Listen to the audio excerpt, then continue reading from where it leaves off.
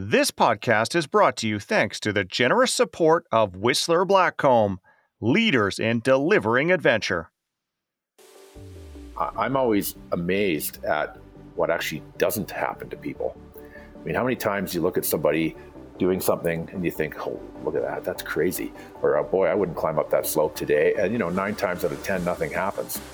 That always strikes me like people get away with more than they probably should. And also that's non-event feedback. So people are overconfident. Just because you got away with it doesn't mean it was a good decision. Welcome to Delivering Adventure. This is the podcast that explores what it really takes to share adventure like a pro, with your friends, your family, and as a profession. My name is Chris Capio, and I'm coming to you from Whistler, British Columbia. And I'm Jordy Shepard, recording from Canmore, Alberta.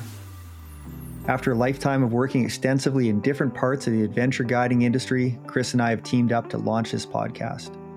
In each episode, you will hear top adventure guides, managers, marketers, and athletes share their best stories, advice, and trade secrets.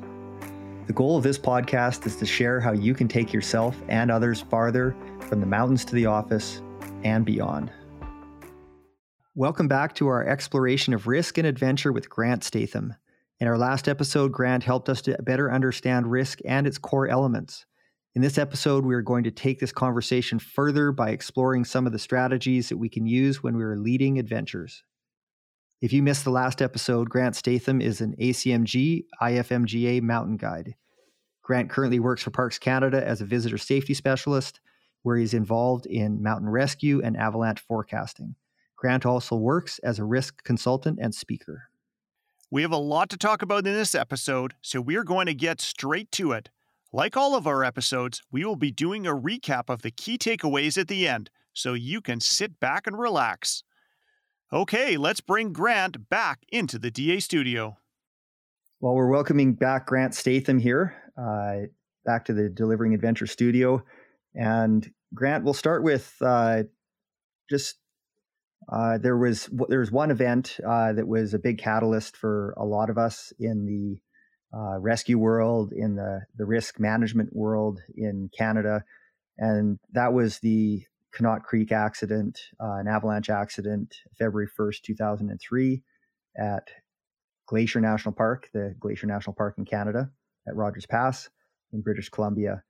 And we've got yourself, Grant, myself here and in the studio, along with Chris, our co-host, and you and I both are very connected to that incident kind of in slightly different ways. So I'll just paint a picture of what happened there. There was a large group ski touring in Connaught Creek behind what used to be where the hotel was at Rogers Pass in Glacier National Park, and a large avalanche.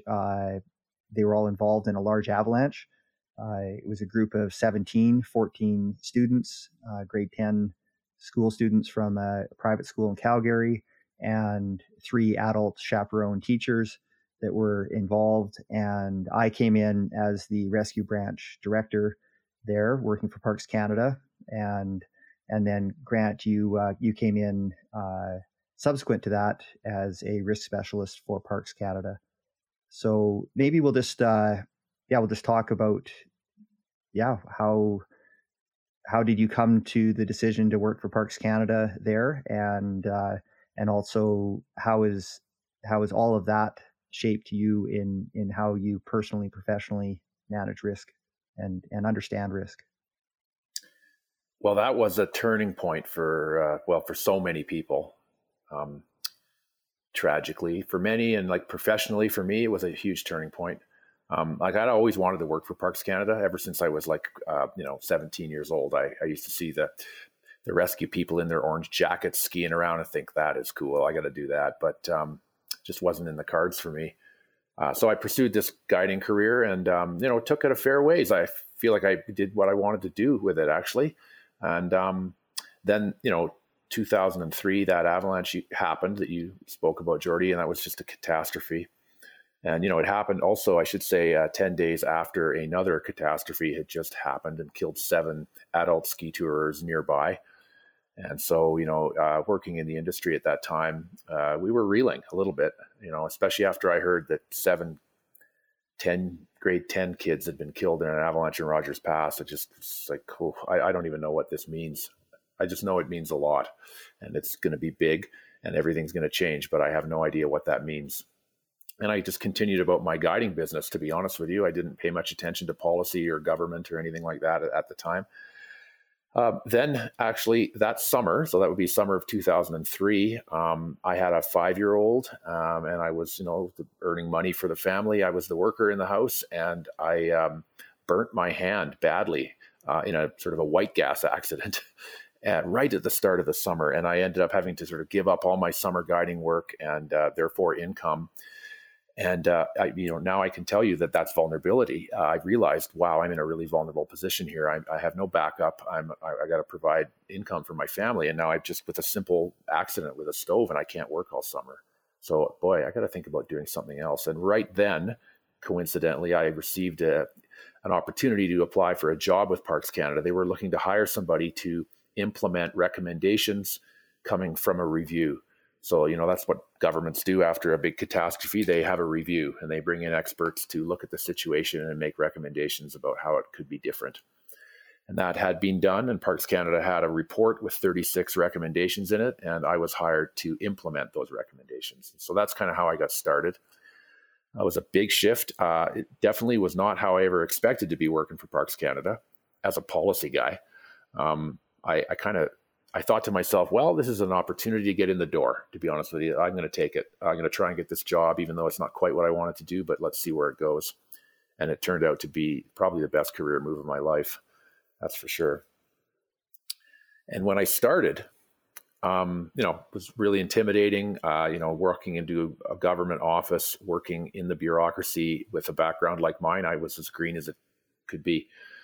And someone handed me a box of business cards on my first day. Here you go. They're getting me set up with my desk. They're signing me up at Human Resources. And they handed me a box of business cards that someone had made. And I looked at it, and my title was Avalanche Risk Specialist. And that's quite serendipitous, really, when I think about it now, because I remember looking at it and thinking, Avalanche Risk Specialist. I wonder what that means. I better figure out what that means, because that's apparently on my business card. And I'm not kidding. That's actually kind of how I started, was looking up risk. Like, I better figure out what it means. And I started to learn about risk, and I'm working on risk management programs at this time. And the more I learned about risk and formally learned about risk and reading papers and reading research and reading books, talking to experts, I realized that everything I had been doing for the past 15 to 20 years fit perfectly into risk management frameworks. And yet I had never been taught any of that stuff. And we were not teaching that in guides training. We weren't teaching that in avalanche forecasting.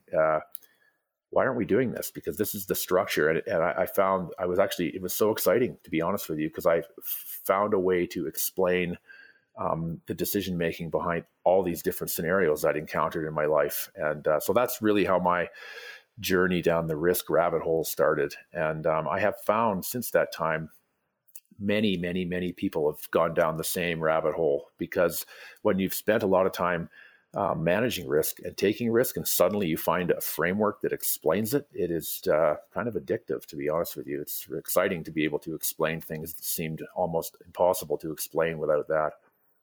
And so how did this develop your own approach to managing and understanding risk? Well, like I said, it didn't necessarily change how I actually act. My actions didn't change much, because, like I say, I think we as a group of professionals had been doing it really well. Like, we were managing exposure, we were estimating probabilities, we were doing all that. We just never spoke of it that way.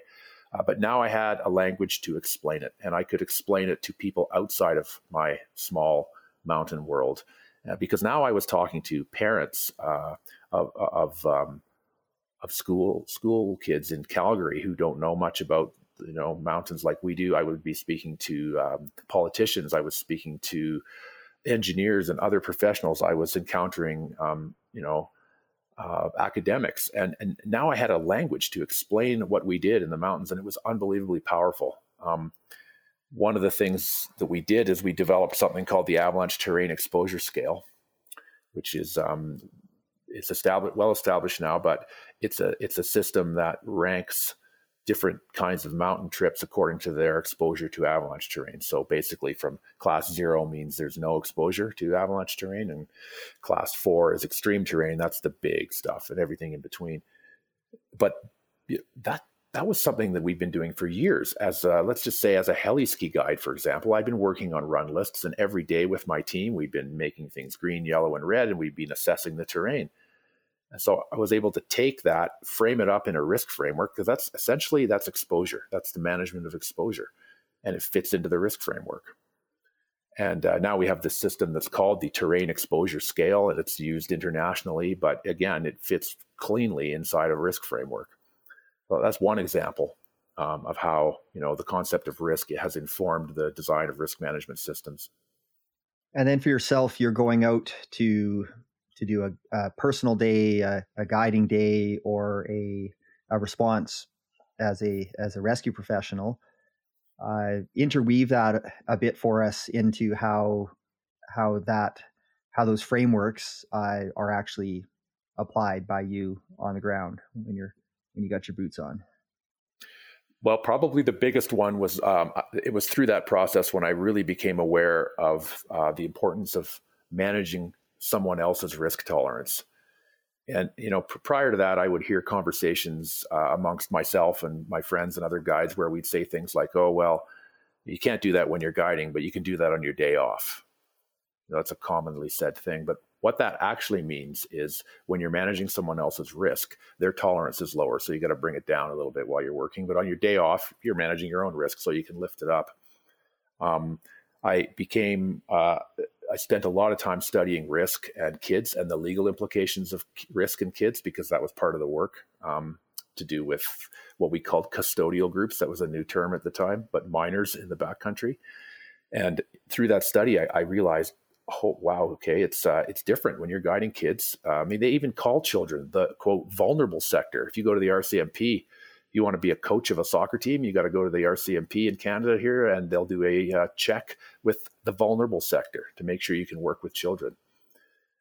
So I guess, practically speaking, day to day, I really learned to adjust my risk for different people. And even though I maybe was doing that before, I think I became very aware of it through that process, and knowing how important it is to understand someone else's risk tolerance and manage for them, not necessarily for me.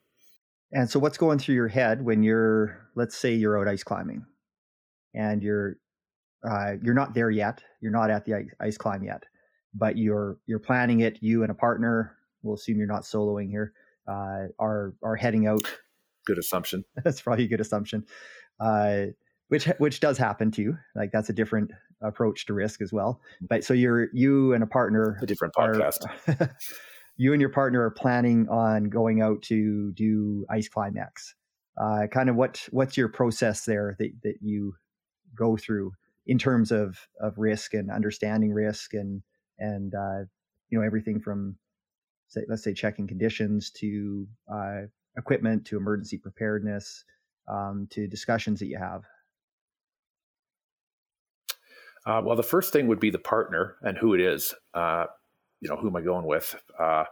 So let's just say I'm going with a friend of equal skill and experience with me. So I want to know that. And I don't really like going climbing with people who I don't like climbing with, I guess, to just be blunt. I like climbing with people that I get along with. We have fun. And there's nothing worse than being out with somebody who has a different risk tolerance than you. I mean, we've all probably been there. Everybody in the world has been in some scenario where their partner or friend is just doing something that's just, they don't like it. And boy, I hate that in the mountains. So I don't like being with people who are going to do that. So the partner is very important. Then the actual climb, of course, I guess if we're planning it, then I feel it's something that's within my abilities. So now it's about the conditions. And, if it's an ice climb, I want to know, first of all, like there really is a 4-step process to managing risk. And the first step is identification of the risk. So I'm going to be looking at that climb closely to see what the different hazards are. Is it got a big avalanche slope above it? Does it face south? And is it going to be a warm day, so the ice is going to melt? I want to understand all the things that could go wrong. And then I'm going to make a decision on the day. Is this the right day for it or not? And I think this is where a lot of people make a mistake, is on that part, especially people who come to visit. I have the luxury of living here. So if it's not the right day, I'll just go do something else, come back on the right day. And I think that's really important concept for people, especially when we get someone who's traveled a long way, they've planned this trip, they're super invested in it, and it's not the right day to climb that route. Sometimes it's hard for people to change their mind, but I make sure I've got the right day. And I will say that I don't mess around with like tormenting myself about the danger either. Like, if I'm going to climb in avalanche terrain and the avalanche danger is considerable, which is level 3 out of 5, I mean, that's just oftentimes too much for me, depending on where it is. I generally don't like to really expose myself to avalanche danger unless the conditions are pretty good. So I'll just do something else. So I do an assessment of the hazard. Now remember, hazard doesn't include me. So I'm sitting in my living room and I'm looking at the conditions and trying to decide how much I'm willing to expose myself. So when the danger is lower, like it is right now outside, then I'm more willing. Okay, now's a good time. Let's expose ourselves. So let's talk about how we're going to do this route. Let's talk about the approach. Let's just go through the whole thing, and I'll just go through it with my partner, make sure we're on the same page. I do like to identify the crux or crucial decision points ahead of time, because if you know the decision points ahead of time, you can prepare for them while you're actually moving through the terrain. So on the approach, I'm looking at different stuff, kind of getting ready, because I know I got to make a choice pretty soon. And again, I like to wait till the last minute, but I'm getting ready to make that decision. So that's really how I approach it. Always ready to turn around and change. And then with regards to being prepped with, rescue gear and emergency equipment, again, that goes to vulnerability again. It depends where we're going. And sometimes I don't take a shovel. Most of the time I do. But these are conversations you got to have with your partner ahead of time. I always have some kind of emergency communication device. I always have a first aid kit, and I always have some extra warm clothing. I have a knife in my pocket every time I climb anything. Always, because there's lots of ropes that get tight, so you want to be able to cut. So there's a few basic things like that. So that's kind of my planning process ahead of time. It doesn't necessarily follow a formula, but it involves a lot of research ahead of time and understanding the terrain and making sure I communicate well with my partner and that we've got all the right equipment. Yeah, and then it sounds like you set yourself up and your partner up with the ability to change the plan. If at some point, whether it's in the pre-planning phase, talking about the route, you decide, okay, we're going to go do something else, or you're on the approach and you decide, okay, no, this is not working because we're wading through way steep snow that we didn't expect, or the winds aloft are really, really, really cooking and we didn't expect to see that, or there's an inversion and which is really hard sometimes to tell, right? That things have changed when we're talking big elevation differences. Another, I think you can always get out. That's the thing that sometimes is missed by public perception. What are you doing out there today? It's crazy. It's raining. You shouldn't be out there. Well, the truth is you can go out any day you want. You just have to manage your exposure. And so even if conditions are terrible, that doesn't mean you can't go to the ski hill and ski on groomed runs, or, you can always do something. It may not, be pleasant or comfortable, but in terms of risk, because we're in charge of our exposure, we can always get out. And I sometimes think that is an important concept. Public perception. If there's an avalanche and it's in the news, people are often very critical. What are you doing out there today? And but the thing is you can get out there every day. What we do is manage exposure. So you just have to be able to turn it up and turn it down to be able to manage the risk properly. Yeah, and one way I find I deal with that professionally and personally is I have lists, and that's a really nice thing to go to when you're kind of like uncertain about what what do we want to do instead of that route or instead of that trip, either with clients or without clients, just personally. And so if you have lists, and guidebooks are lists too, then you can go look at that, right? And it really, you often surprise yourself. You think, okay, well, I know every route in that guidebook, but when you actually pull the guidebook out, you're like, wow, I hadn't thought of that. That actually would be a good option right now. And so I keep lists on my phone, where on a given day, whether I'm guiding or doing personal stuff, I can choose something that's appropriate in terms of exposure and the level of difficulty and the conditions that we have.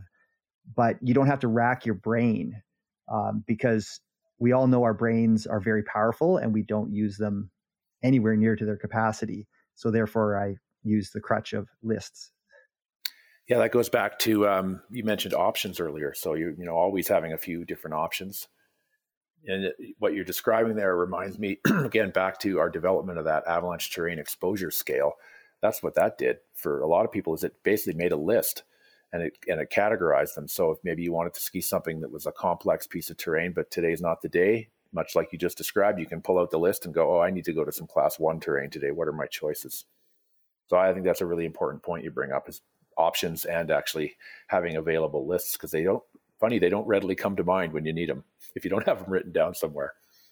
No, and then erring on the side of caution too is usually a good idea.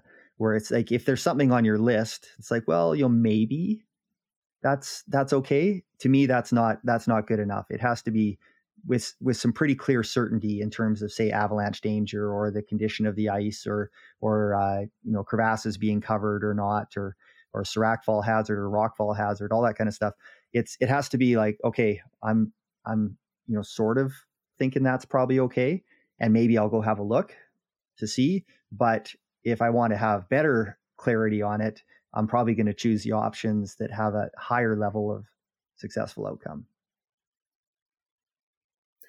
When I look at that kind of stuff, because so many decisions that we make, especially when we're in the middle of an adventure, they're subjective, they're intuitive, and you hear people say all the time, "Oh, I got this feeling." They make decisions based on feelings, and I believe in that. I do it myself, but I do have a little bit of a principle around that, is that decisions that I make that are based on feelings are decisions to retreat or to reduce my risk. So that's happened to me. I bet it's happened to you guys. All of us professionals have so many stories where we had some weird feeling. We just had a feeling something wasn't right. Couldn't really put your finger on it, but that's a good time to reduce your risk and get out. But you're not using that to move forward and carry on. Exactly. With the trip. Yeah. Yes. I don't say, oh, I've got a good feeling, I'm going to really, jack my risk here. That one needs evidence. So this are my two ways. I can reduce my risk based on feelings and feel good about that, but I will not take more risk unless I have real evidence to support that. So that's sort of factual stuff. And I can actually, when I'm out with people, examining people, I ask them specifically, why are you doing that? And I really want to hear clear answers. If you can't give me a clear answer why you're going to take a risk and explain it really well, you're out. That intuition piece, it is interesting how our brains are always working and collecting information. How many times have you had it where you can't remember somebody's name and you're like, oh God, I can't believe I can't remember that person's name. And then hours later, you're doing something completely different and boom, there it comes to you, because your brain has been working on solving that problem the whole time. And I think that that's often what happens when we're out in these situations. We might be focused on doing our activity, but our brain is collecting that information around us the whole time. And it might not be obvious to us why we're making that decision to not do something, or get that, like, as you said, that feeling of, well, I don't know, maybe this isn't such a good idea. Maybe this should be the last run of the day, and your brain has actually picked up on the point that your performance is starting to drop because you're starting to get tired. But I think if you don't have that experience and that awareness, that can often be missed. Grant, in your profession, throughout your career, what are some other common mistakes that people can make when it comes to managing risk when they're out there doing these adventures? Here's one. Here's a common mistake people make. And, Jordy will know this one, being a search and rescue guy also. People split up. It seems like, I don't know how many people I've rescued where there was a party of 2 or 3 and then they split up. And then that's, one thing's led to another. Next thing you know, they're getting rescued and they tell this story about how they split up. It seems to be a really common thing. And from a risk point of view, just think about what that does. It increases your vulnerability. Suddenly you're with, you're with a group of people. So you kind of got some group support. Now you're alone while your vulnerability changes. So I think that's a common mistake when things are going sideways. Don't split up, or have some pretty good rationale for that. And if you are splitting up, have communications. So splitting up without communications, really now you go from known, you're all together and you're all, having a bad time, or you're all okay, or, whatever is going on. Now you split up and now nobody knows what the other person is doing. And somebody gets out to a trailhead, but the people that are still in the backcountry don't know that somebody got out to the trailhead. And sometimes you do have to do that. But if you can have communications, well, then you actually can all stay together and hopefully just call out and let someone in the outside world know what your issue is, and then get some advice and some other perspective on it that you may not have. But if you don't have communications, really be careful about splitting up like that. Because now, as soon as you're 1 minute down the trail away from your friends, what if you trip and fall and hit your head? They don't, and human nature is just to go to that worse and worse. Like, well, maybe a bear got them. Maybe, they haven't been back in hours. I'm getting colder. It's just a really, really difficult thing. But if you had even, maybe the range and FRS radios, just the basic radios, you could at least say, yeah, I'm okay still. And, I've talked to somebody else on the trail, or, that sort of thing, right? Communications is a huge piece in there. It's key. I'm going to add kind of one thing to this. From my experience, I've had it a number of times where people have disappeared on me for different reasons. Sometimes they wanted to disappear and get your attention, and other times they just forgot what you said or maybe didn't pay attention. But in all cases, I find it's really helpful if you're splitting up to make sure everybody knows what the plan is.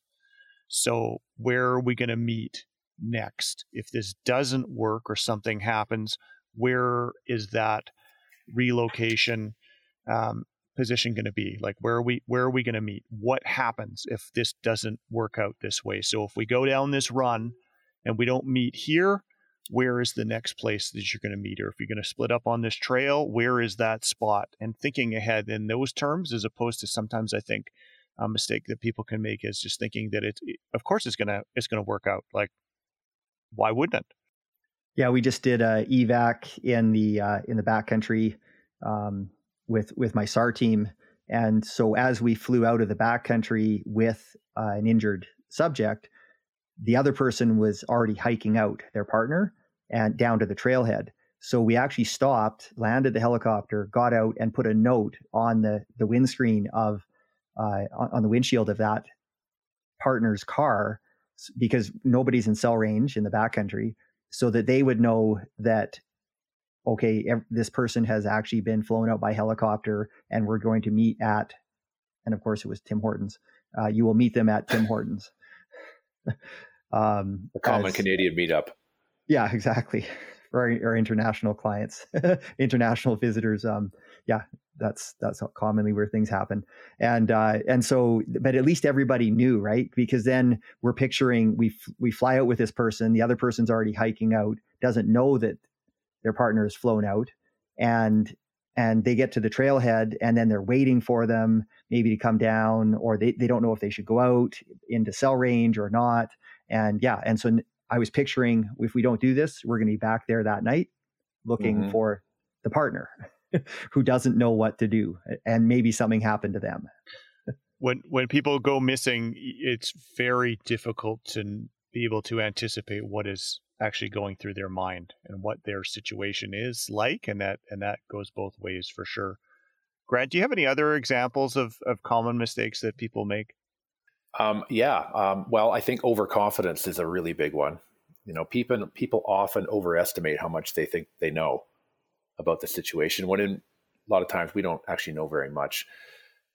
I always like the quote about expert opinion, often wrong, but rarely in doubt. And I think it's true for a lot of people. It's we think we know more than we do.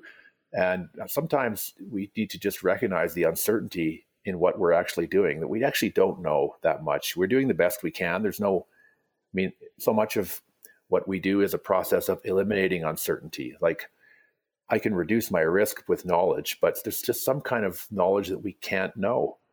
And so I think our job is to do the best we can to gather as much knowledge as we can.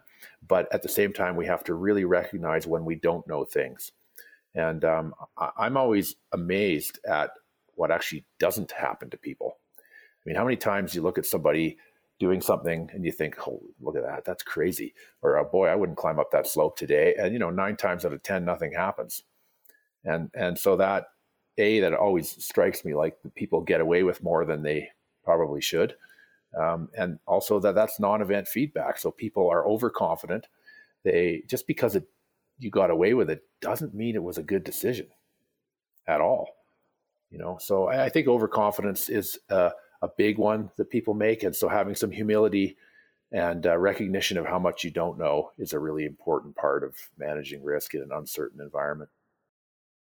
We're going to pause here for a moment so that we can ask you, our listener, an important question. Are you enjoying this episode so far? If you are, then please take a moment to follow the show in your favorite podcast app or service. Jordy and I have a lot of great content coming your way, including more episodes on how to manage risk and avoid misadventure, what to do in the moment of crisis, how to manage conflict in adventure, how to coach people through fear, how to make better decisions. We have case studies, and the list just goes on. When you follow the podcast, you don't have to worry about losing the show because new episodes will come directly to you when they are released. If you've already followed the show, Jordy and I would like to thank you very much for your support. You're awesome.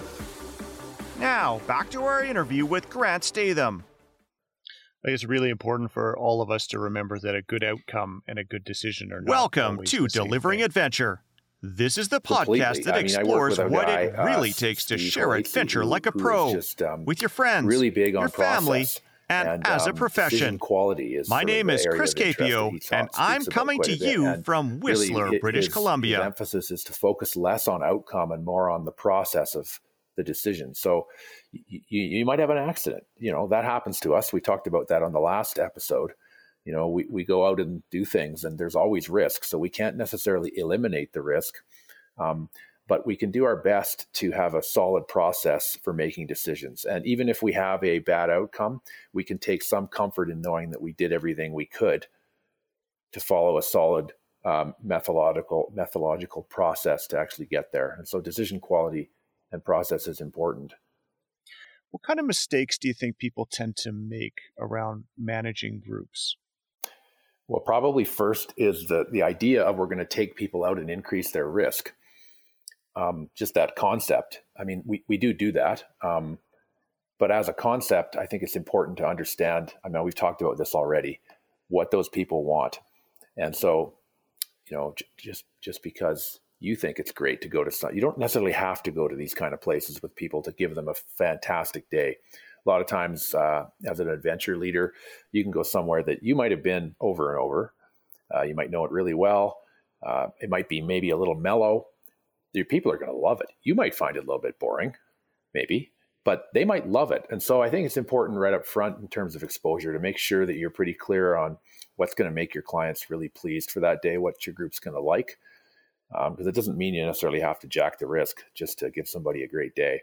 Sometimes that's part of a consequence of it, but I think that's an important part. Yeah, when I'm guiding, I want to actually have low stress guiding. I don't want to be amped up and worried the entire day. That's just not a good place to operate. So yeah, being a little bit more on the boring side for you as a guide is not a bad place to be. And the people that you're with are often having an exceptional time.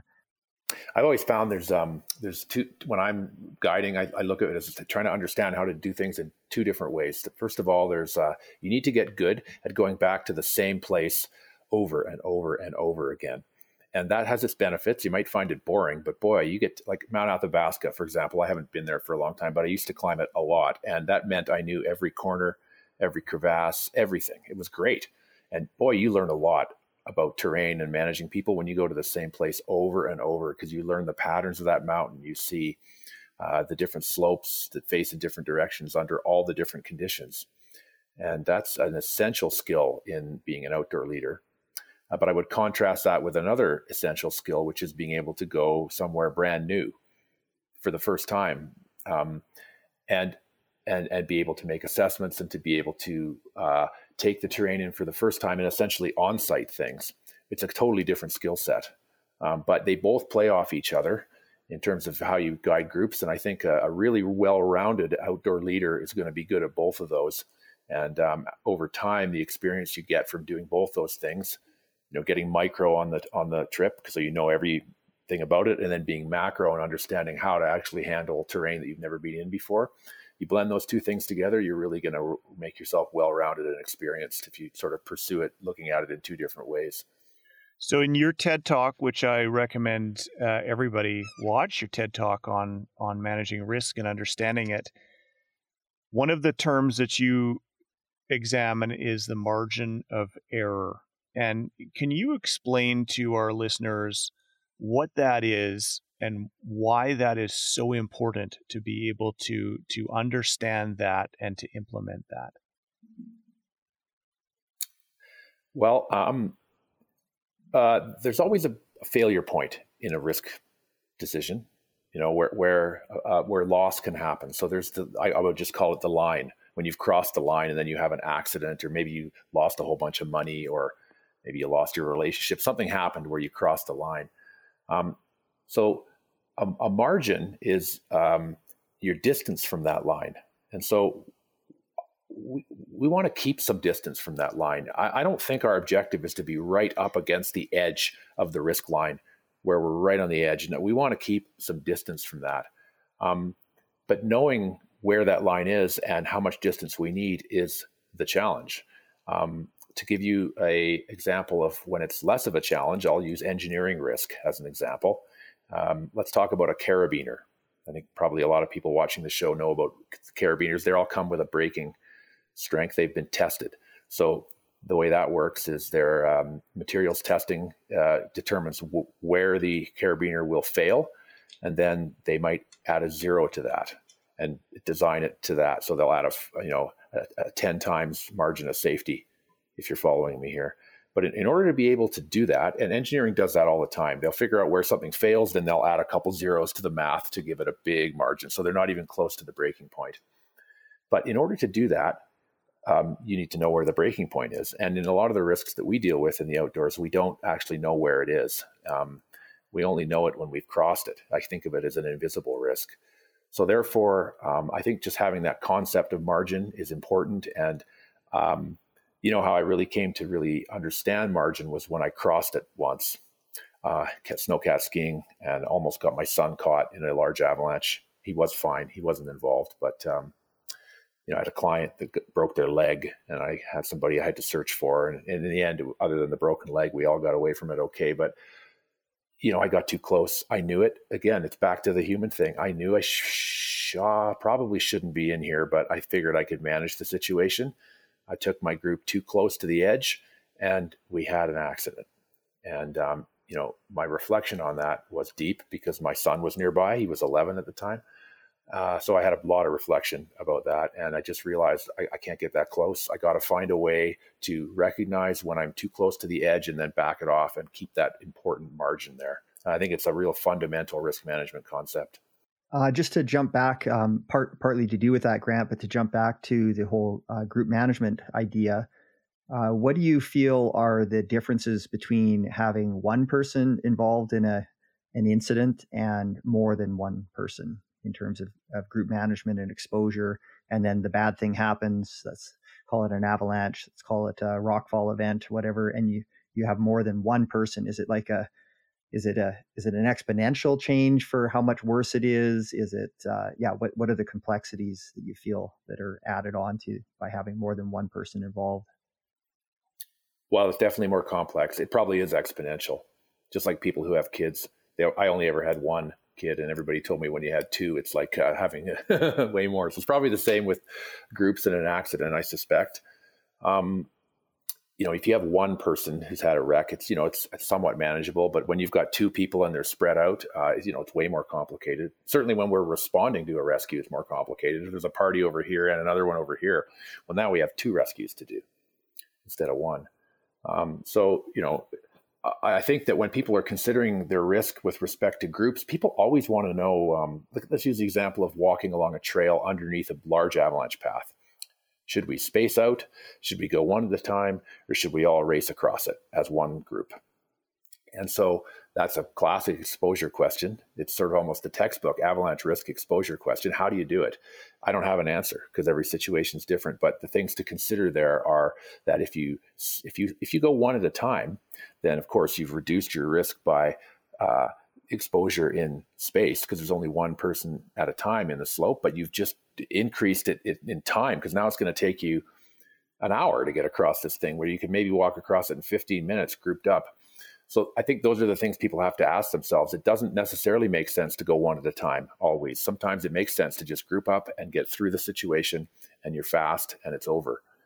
And avoiding having multiple people caught in anything. I mean, we want to avoid anything, but certainly if you do get multiple people caught in stuff, then that's a bigger deal. So let's just say you're skiing through starting zones. It's often pretty easy to just go one at a time through a short little spot if you need to. Well, and so it's this addition factor, right? So you have more than one person involved. That's obviously not a good thing. There's the complications around all that, communications and being maybe spread out and just having more to deal with. But there's also a deletion, a subtraction factor there, where you have taken one of your able-bodied people by having two people involved instead of one in an incident. You now have one less person to help respond to the incident on site too, and that's a huge factor. Having less people responding to more people that are having the issue. It's a really, really big change. It's probably even possibly more than exponential, the difference. So everything we talked about today really sort of demonstrates how hard it can be to make the right risk calculations because there's a lot of information that we might not know. It's hard for us to calculate the likelihood of things happening. Our own judgment can be clouded. I was tasked with trying to come up with a training program to reduce injuries with ski and snowboard instructors, as I mentioned in the last episode, and I ended up designing 7 videos to act as a training guide for the instructors, and it basically got down to 7 hours with a video because it is so complicated. There are so many little things, intricacies, biases that we can suffer from, things that we can use, and that is just one activity, skiing and snowboarding. But what I did find is that it does come back to one simple thing that we can do that can make a really big difference. And this comes out of what you were just saying with the margin of error. And that is asking ourselves, do you need to do this? So whatever it is you think you want to do, ask yourself, do you need to do it? And if the answer is, well, actually, I don't really need to do it, then you just don't do it. But if you determine that you do need to do it, then ask yourself, okay, well, what can I do to give myself the best chance of success? What can I do to give myself that biggest margin of error possible? Because if something goes wrong, I'm going to be the one to hold myself the most accountable. So if I get injured and I'm sitting on the couch, I'm going to be replaying that, just like the situation that you were shared earlier with the snowcat, where you're thinking, wow, I shouldn't have done that, or if I did it, I should have done it this way, and you have that regret. And so I think if we can all go into situations like that by thinking, okay, listen, if this goes sideways, at least I did this and this and this and this and this, and I did everything I could in my power to give myself the best chance of success. And that could be going slower, it could be taking more time to prepare, it could be making sure you're more focused, all of those sorts of things. That would be being less focused on the outcome and more focused on the process of getting there. Yeah, exactly. I ended up going out with a kids group, so they're teens around 14. It was a high-end ski group, and they went. The goal for the morning was to ski a very narrow chute, which is beyond my risk tolerance, quite frankly. So I've never done it. It doesn't matter the run. I'll just describe it as very difficult, like triple black terrain. But I watched the process that the instructor used to prep the group, and he'd actually been working with the group for the entire season. It was March, and even that day, he was exposing the kids to similar situation where he could to prepare the kids for that moment, and even right up until the moment where he decided to send the kids down, he was making that evaluation of, okay, what am I looking for here? Well, I'm looking for these kids to be able to go down this straight chute without any hesitation. They can't even want to check their speed because there is no escape route. They have to straight line, through this section to make it out to the bottom. And he wasn't committed to that decision right up until the moment that he sent each kid through, and they all made it with flying colors, actually, because he built up such a big margin of error. But I think a lot of people, like you said, Grant, push themselves right up to that edge. Well, as you described that sounds to me like an example of really good decision making and like a process to get there.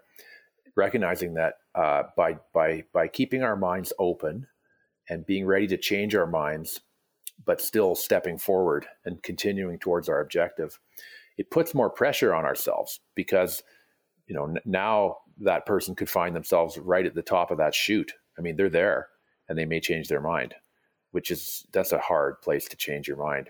So I think the right way to approach it is exactly as you described it there, being flexible, being open, preparing people, continuing to move forward, but always with the mind that there could be a plan B or there could be an out.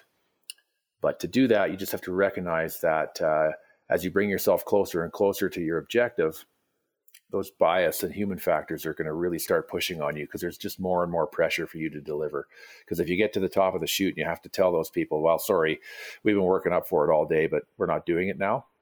Totally reasonable to be able to do that, but recognize that's a harder decision to make than if you make that an hour and a half earlier. Yeah, I'll just add one piece. There's a fellow we'll give the link on YouTube here. His name's Gordon Graham, and he's got a short video on risk, and it's about high risk, low frequency events. And, so things that don't happen very often, but when they do, they're kind of like a big deal and quite risky and not a lot of known information. And one thing is definitely worth a listen. We'll put a link in the show notes there to it. And he's quite funny too, which is great. And he has this piece about whether you're making a decision in a risk situation, whether you have discretionary time or you don't have discretionary time. And so sometimes we have to make quick split second decisions in the emergency world or when things are going poorly.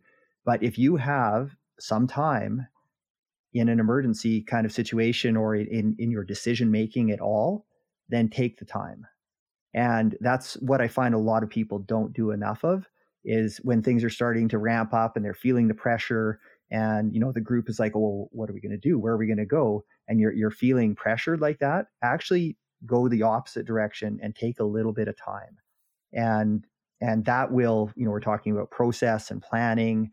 It sort of just levels the playing field there and takes that time pressure out. Of course, you don't want to be doing that when you're right under the serac and it's starting to crack and you're like, well, maybe it's time to move quickly at that point. But if you have discretionary time, use it to your advantage in your decision making and in your understanding of risk and your approach to risk. Well, to follow up on that, Jordy, I was training a group of supervisors and managers in the snow school last week on how to work with their staff, teaching risk management and a little bit of decision making. And I put a picture up of a tree run. So it's a graded tree run. It's difficult terrain for most people. And I said, well, what kinds of things here would make you more vulnerable, increase your vulnerability, and make it more difficult for you to be able to plot your next turn Like what is going to influence you when you're thinking, wow, where should I go next? And, people are saying, well, your ability, which is true. And, the type of snow, the visibility, whether you're fatigued. And I said, well, how about the speed?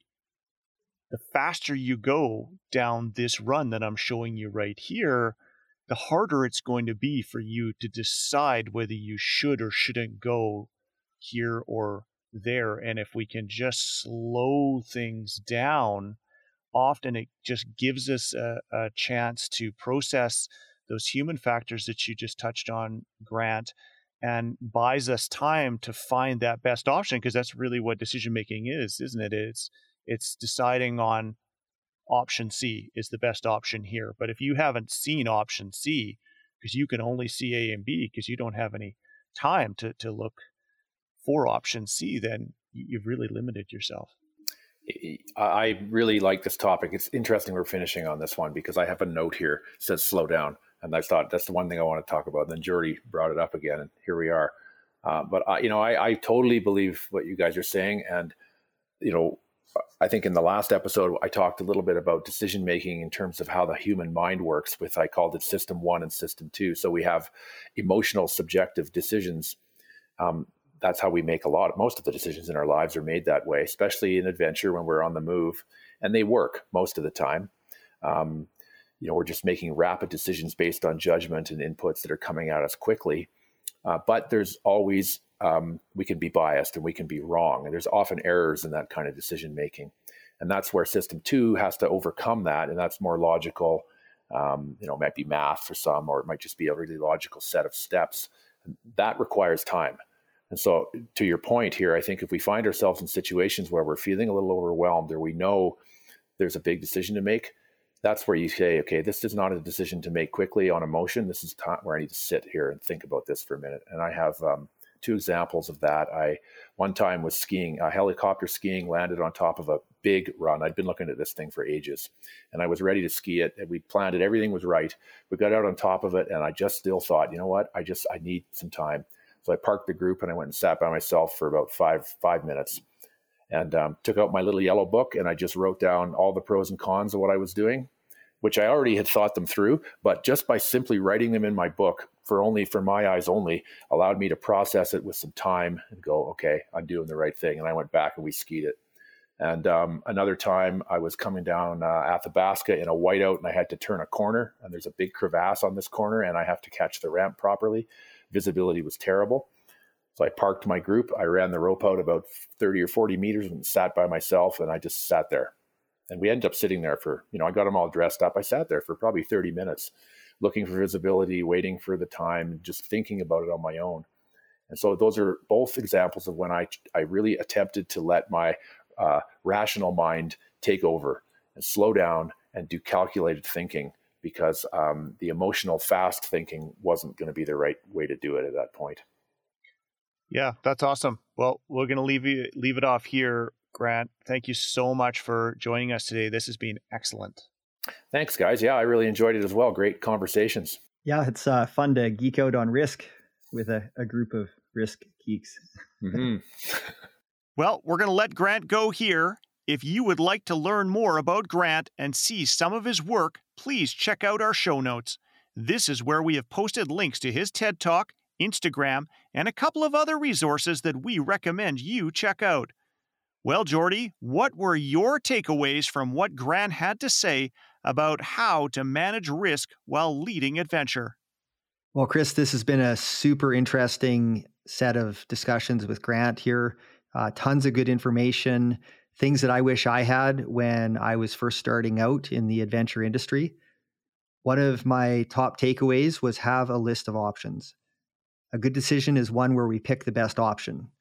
Identifying all of the options beforehand so that you hopefully have options is a crucial step toward making good decisions. Consider making lists so it is easy to see what your options are. The other one that really stands out for me is understanding intuition and how it plays out in our understanding and managing of risk. Generally, think of using intuition to try to reduce your risk and exposure. So not to increase it, but to decrease risk and exposure. If you think that you want to increase the risk in order to achieve a particular objective, you need to really be able to justify your decision to do so. And as Grant said, do so with hard facts. This avoids, hopefully, what we know is human error. And thirdly, avoiding overconfidence. Really beware the expert opinion, which is often wrong, but rarely in doubt. I'm guilty of that myself. We often think that we know more than we do, but we rarely want to admit that. Those are all excellent points, Jordy, especially the one about overconfidence. I'm going to share 3 more that were key takeaways for me. First off, we can reduce our risk with knowledge. The more information we have, the easier it is to pick the best option. The challenge is that sometimes information can come at us very fast. And so the second takeaway for me is to slow down. Slowing down gives us more time to process the information coming at us so that we can identify the best option. When things come at us too quickly, we can miss important details. We can also default to familiar patterns instead of being open to trying new things or doing things a different way. Taking time and creating space can help us to be thorough and objective with our decision-making. The third point was to build ourselves a bigger buffer or a margin of error. Building a bigger buffer helps to protect us in case of a mistake, a miscalculation, or a surprise. Examples of building a bigger buffer include spending more time preparing, taking a more cautious route or line, giving ourselves more time to complete objectives, taking extra gear, or spending more time developing skills. On this last note, skill development helps us to become more efficient. Skill development also is an essential risk management strategy. The better we are at anything, the less prone we'll be to making mistakes, and the more agile we'll be at handling difficult situations. The purpose of this podcast is to bring in experts like Grant Statham so that our listeners can develop their adventure skills. Now, let's turn this over to you, the listener. Ask yourself, what were your takeaways? How do you manage risk when you are delivering adventure? If you have anything to add to this conversation, we would love to hear it. You can find all of our contact information in our show notes. And before we go, Jordy and I need your help. If you like this episode, please follow or subscribe to the show, and please recommend it to your social network.